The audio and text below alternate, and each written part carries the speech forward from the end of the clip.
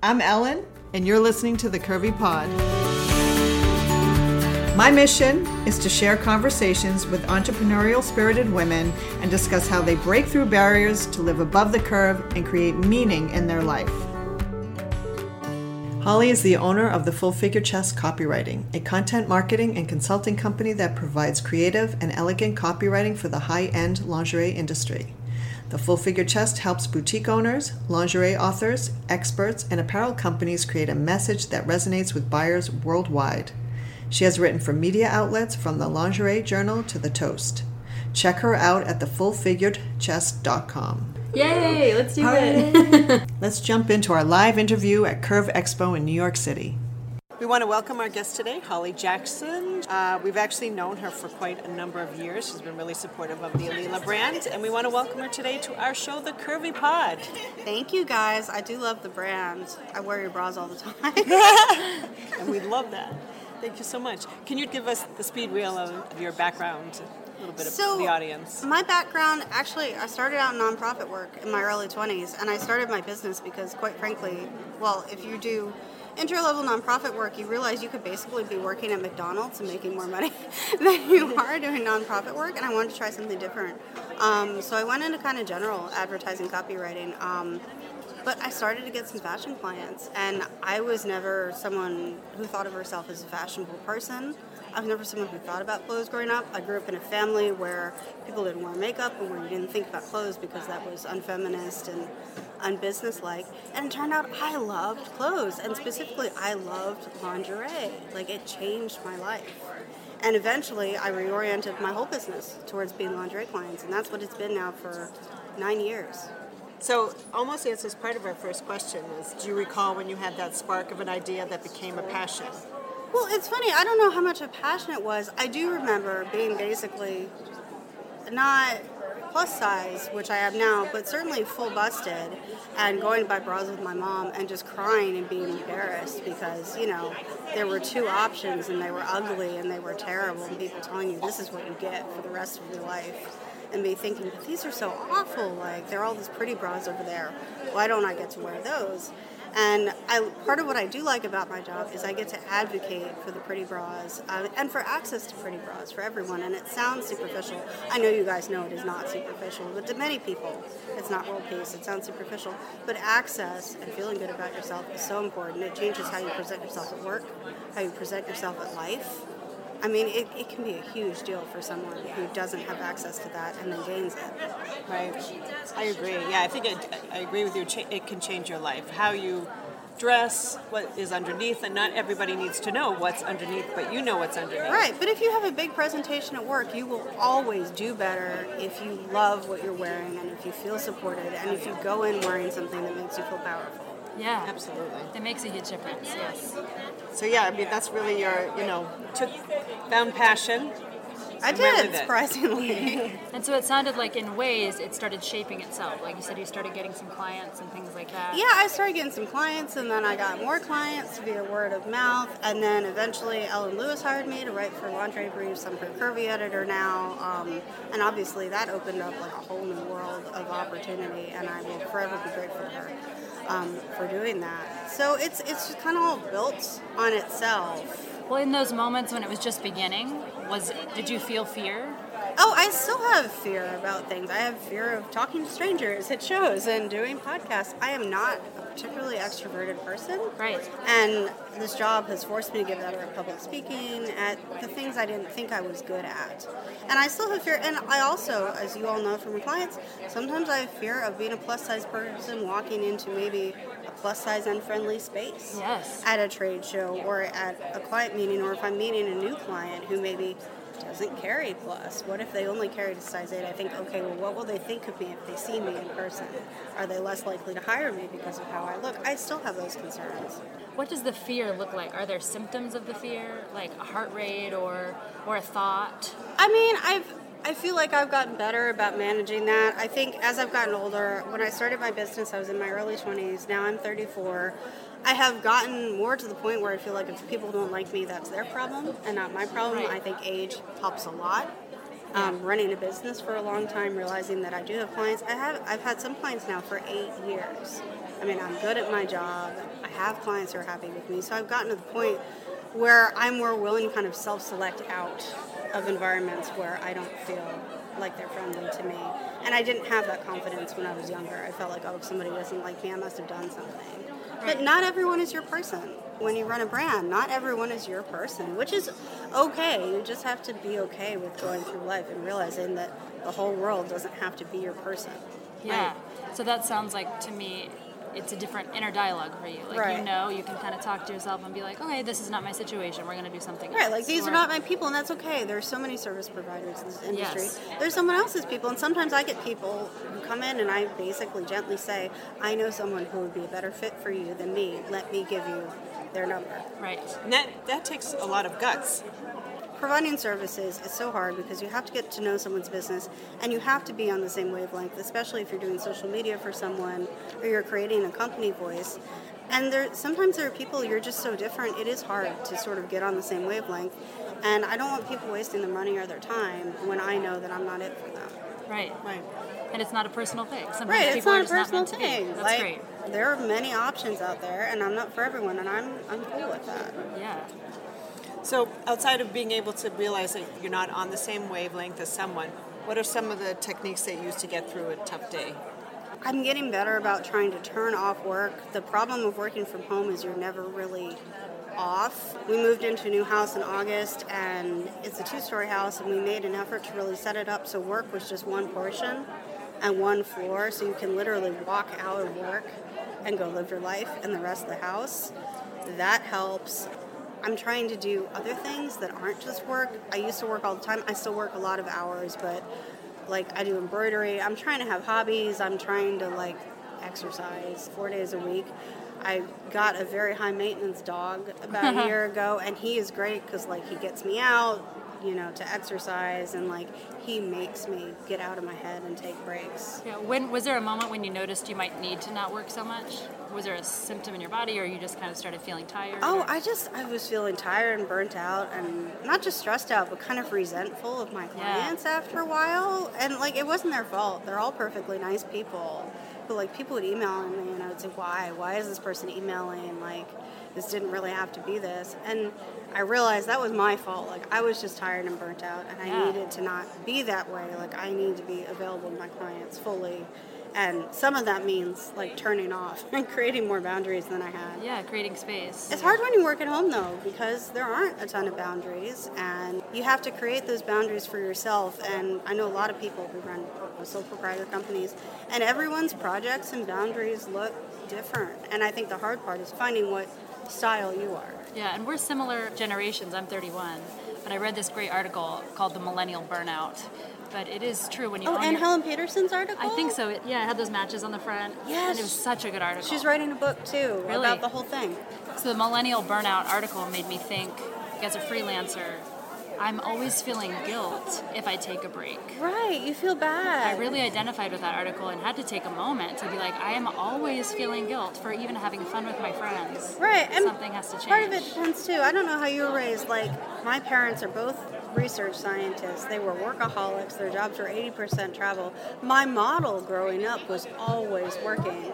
It was also kind of like miserable to see them do it, and I think they were sort of miserable doing it a lot of the time. And I think part of this is a reaction to me seeing them saying, okay, I know I have the tendency to become that person, but I don't want to. Like, Yes. I'm married. I don't want my personal life to be subsumed by my job. And I Yes. can still be good at my job without allowing it to just take over everything. Yeah, so that's really important. I But think. it takes effort It does take to effort. be that way. But I'm learning myself now that I'm creating some space. It's a new feeling, but it definitely is changing my life in many ways. And like the resentment thing, I can totally relate to. And that's Right. on me to make sure that I have a little rest and then I can be excited for my job, actually. Right, like I love my job. Like I feel so privileged. I love my job. And if I get up that day and I'm like, man, I just don't want to work. I hate this. I know that I haven't rested or I haven't taken enough breaks. Like something is happening and it's not the job. Like Yes. I didn't do something to manage it. Yeah, it's a great lesson for me to That's reinforce. yeah, it's good because sometimes when I feel anger and resentment at myself and I'm exhausted, I don't say I'm in control of that. I sometimes just think like, like everything is awful and I'm just being emotional or hormonal, and sometimes it is just taking a step back. Taking a break. It can change everything. Yeah. What does success mean to you? I think that's a super interesting question. I think I would have answered that so differently when I started my business and now. Obviously, when I started, I just thought I want to make like $5,000 a month, and that's all. That's all I care about. And now it's more like I want to have a stable structure of retainer clients, so I don't have to worry about where my money is coming from. I don't want to start an agency. I don't want to grow sort of bigger than what I can handle. I like providing hands-on services to clients. And so, I want money. I want enough money to be stable and comfortable, but now it's more about having choices and getting to pick clients I'm really excited about rather than just take everybody who comes through my inbox. It looks more complicated now than I think it would have when I was younger. Right. Like, so I sort of want more quality of life things. Yes. I think it changes so much as you age, as, your life structure changes, as your interests change. Yeah, because some people assume success is making a lot of money as opposed to having work-life balance and feeling fulfilled. Right. And now we're in this point in our lives where, there's so much going on. You just think, I'd like to have a good day, see people that I like, have good conversations, do things that I enjoy. And yes, it may not all be easy, but it's okay to have a little bit of tension in my days or in my weeks. Right. Nothing can ever be perfect, but I think you can strive to be happy and comfortable rather than maybe like killing it in your bank account or whatever. Right. I was going to say a difference between live to work and work to live. Yeah. Well, can you describe a perfect day in 3 words? Sleeping in late. Sleeping in late. Sleeping in late would be amazing. One of the things I like about working at home is I do get to control my schedule. I am not a morning person. I had to get up at 8 a.m. today, and I was just like, this is awful. This is why I don't work in an office. Like, why am I going to do this? Yeah, getting up so early. Yeah, getting to start your day when you want to start your day. So I start a little later, but I tend to work a little later than most people. Yeah. Having that flexibility when you work at home is super beneficial. I get up, I sit in my pajamas with my dog, I drink coffee in front of my computer, I answer emails. I have a routine. It doesn't look like an office routine, but it is kind of a work routine, but it does allow me to sort of ease into it. I never schedule meetings before noon, just because I feel like my brain isn't quite in gear yet, so... my day depends. You would think as a writer you actually spend most of your time writing, but you don't. You spend like 30% of your time writing and 70% of your time doing other business stuff. Yeah. So writing is actually the minority of my time, and I do it mostly late at night when no one is emailing me and lots of other people are asleep, and I have no interruptions or distractions. Right. Are you good at balancing your day? Are you a procrastinator? I'm not a procrastinator. I'm fairly good at balancing. I've gotten better about not overscheduling, making smaller to-do lists. But again, that's time. I've run a business for a long time. Yeah. I was not that way at the beginning, and I felt a lot more stressed out. Part of that is about curating your clients to be not stressful people. That has helped a lot. Do you have a favorite indulgence? Really expensive embroidery kits. I don't know if that counts. Yes, it does. So I had trouble sleeping 2 years ago, and I got sent to CBT therapy for sleep. Mm-hmm. And basically, CBT, cognitive behavioral therapy. Right, and she told me basically you can pay me $200 a session, or you can take up something tactile, try coloring or embroidery. And again, my family was like all business. No one ever did anything artsy. And it turned out I loved embroidery, and I was really good at it. And it was like the best business break ever.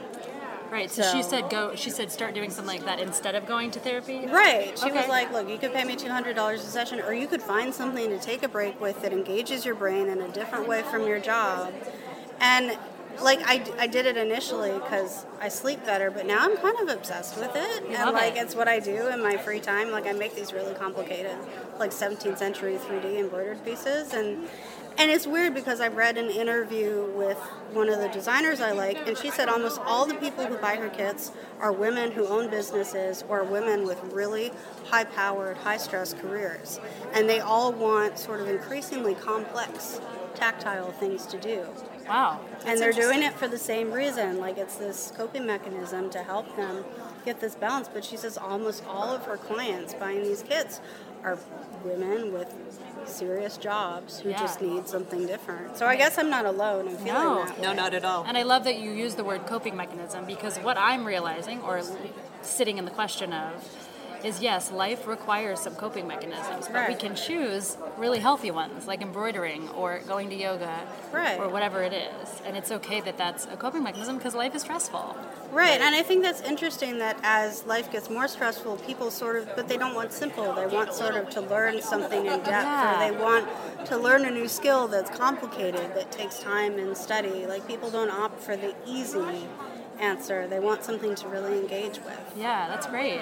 Do you typically do that before bed, or does it matter when you do? I do that usually late at night if I'm not working. I try and do like an hour a day.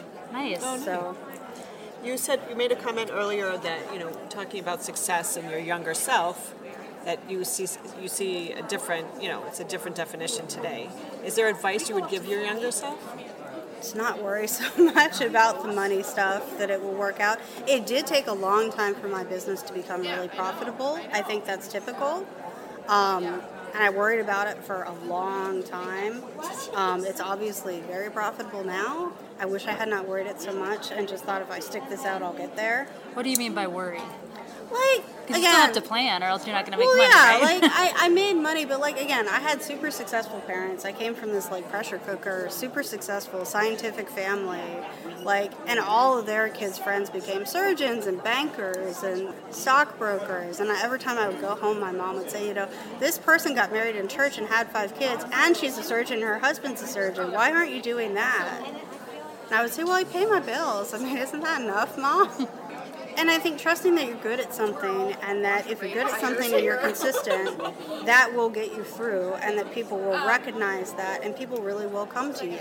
Right. I mean, that is important. And whenever I have clients who are starting out, I say you have to give it 3 years. You have to just trust that you're doing the right thing.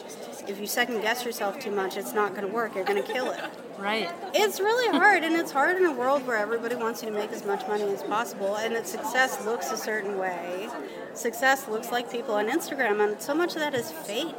Yes. I mean, it's not real, and I think a lot of people spend their time chasing that rather than, actually just sort of living their life and figuring out what makes them happy and sustainable. It's got to be sustainable. You got to pay your bills. You gotta pay your bills. But there's sustainable and there's the Instagram model, and they're totally different. Yeah, it's good to recognize that. That's been a big theme, is remembering that that's a little bit of persona, which is fine, Right. but knowing that's not necessarily real. Right, Every and moment. of the day. your life can be a lot of different things in between there. Yes. You got to figure out what you need it to be for you. It's a very individual experience, this whole life is. Yes. But I love that you trust it, and look at you now. It took a long time. Yeah. What I didn't mention at the beginning is we are live at the Curve Expo in New York City. It's a show that's put on for the intimate apparel and lingerie community. Yeah, so there's a lot going on. That's why There's we a have lot. so many voices behind us. And We're doing it live. Okay, so this is just a nice, fun one. Do you have a favorite quote, song, book that inspires you right now? Oh my gosh. Well, it's funny talking about the Anne Helen Peterson book. I had forgotten about it, but it's definitely on my list to read. I have been reading a lot of books about not female entrepreneurs, but like women who created classic fashion brands in the 40s and 50s and their process of growing and sort of finding their niche. I mean, it's not particularly work related, but I've been finding it sort of interesting when I think about working in the industry. Yeah. Like, I just read one on Coco Chanel. So I read a lot of books, I guess, about women doing things that I find admirable. That's great. Yeah, I'm reading a book it's called Invisible Women, about the data bias that is inherent in society. Interesting. Very, very cool book. I just started. I'm only like 20, 30 pages into it, but there's just so much bias that we don't even realize that we live in our lives and the assumptions that are made. Oh, it happens all the time. So my husband is a freelancer too. We have different last names, and we will even sometimes get clients who come to us through referrals because he works with some lingerie industry clients too. And like they'll try and talk me down on price, and they'll be a pain in the neck with me, and he'll quote them an even higher price, and they won't even question him. Oh. And he'll say, "These people were really nice and easy. Didn't you say they were a pain?" I said, "Oh, they were awful to me. They don't know that we're married." But Wow. it's because he's a Awesome. guy. That's awesome. He's my age. It's because he's a guy, and sometimes he has completely different experiences with people than I do. Isn't that That's funny? amazing. And like I find that, I mean, I should say I find it shocking, but I don't really. It's disconcerting. Right, but I find it so frustrating sometimes. Yeah. But it's a good screen for who I don't want to take as a client. when that happens. So I suppose it's helpful in that sense. But it's happened to us now 4 or 5 times. Wow. With different prospective clients. Wow. Okay, so we're adding something fun to the podcast. So they're rapid fire questions, so you don't really get to think. We're just going to ask really quick, and then you give us your answer. Okay. Well, this first one, I think I know what you're going to say. Cats or dogs? Well, dogs, but we actually have a cat, too.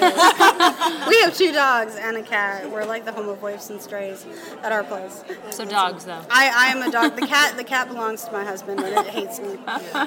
Paper or plastic? Paper, always. Sustainable. Money or free time? Free time.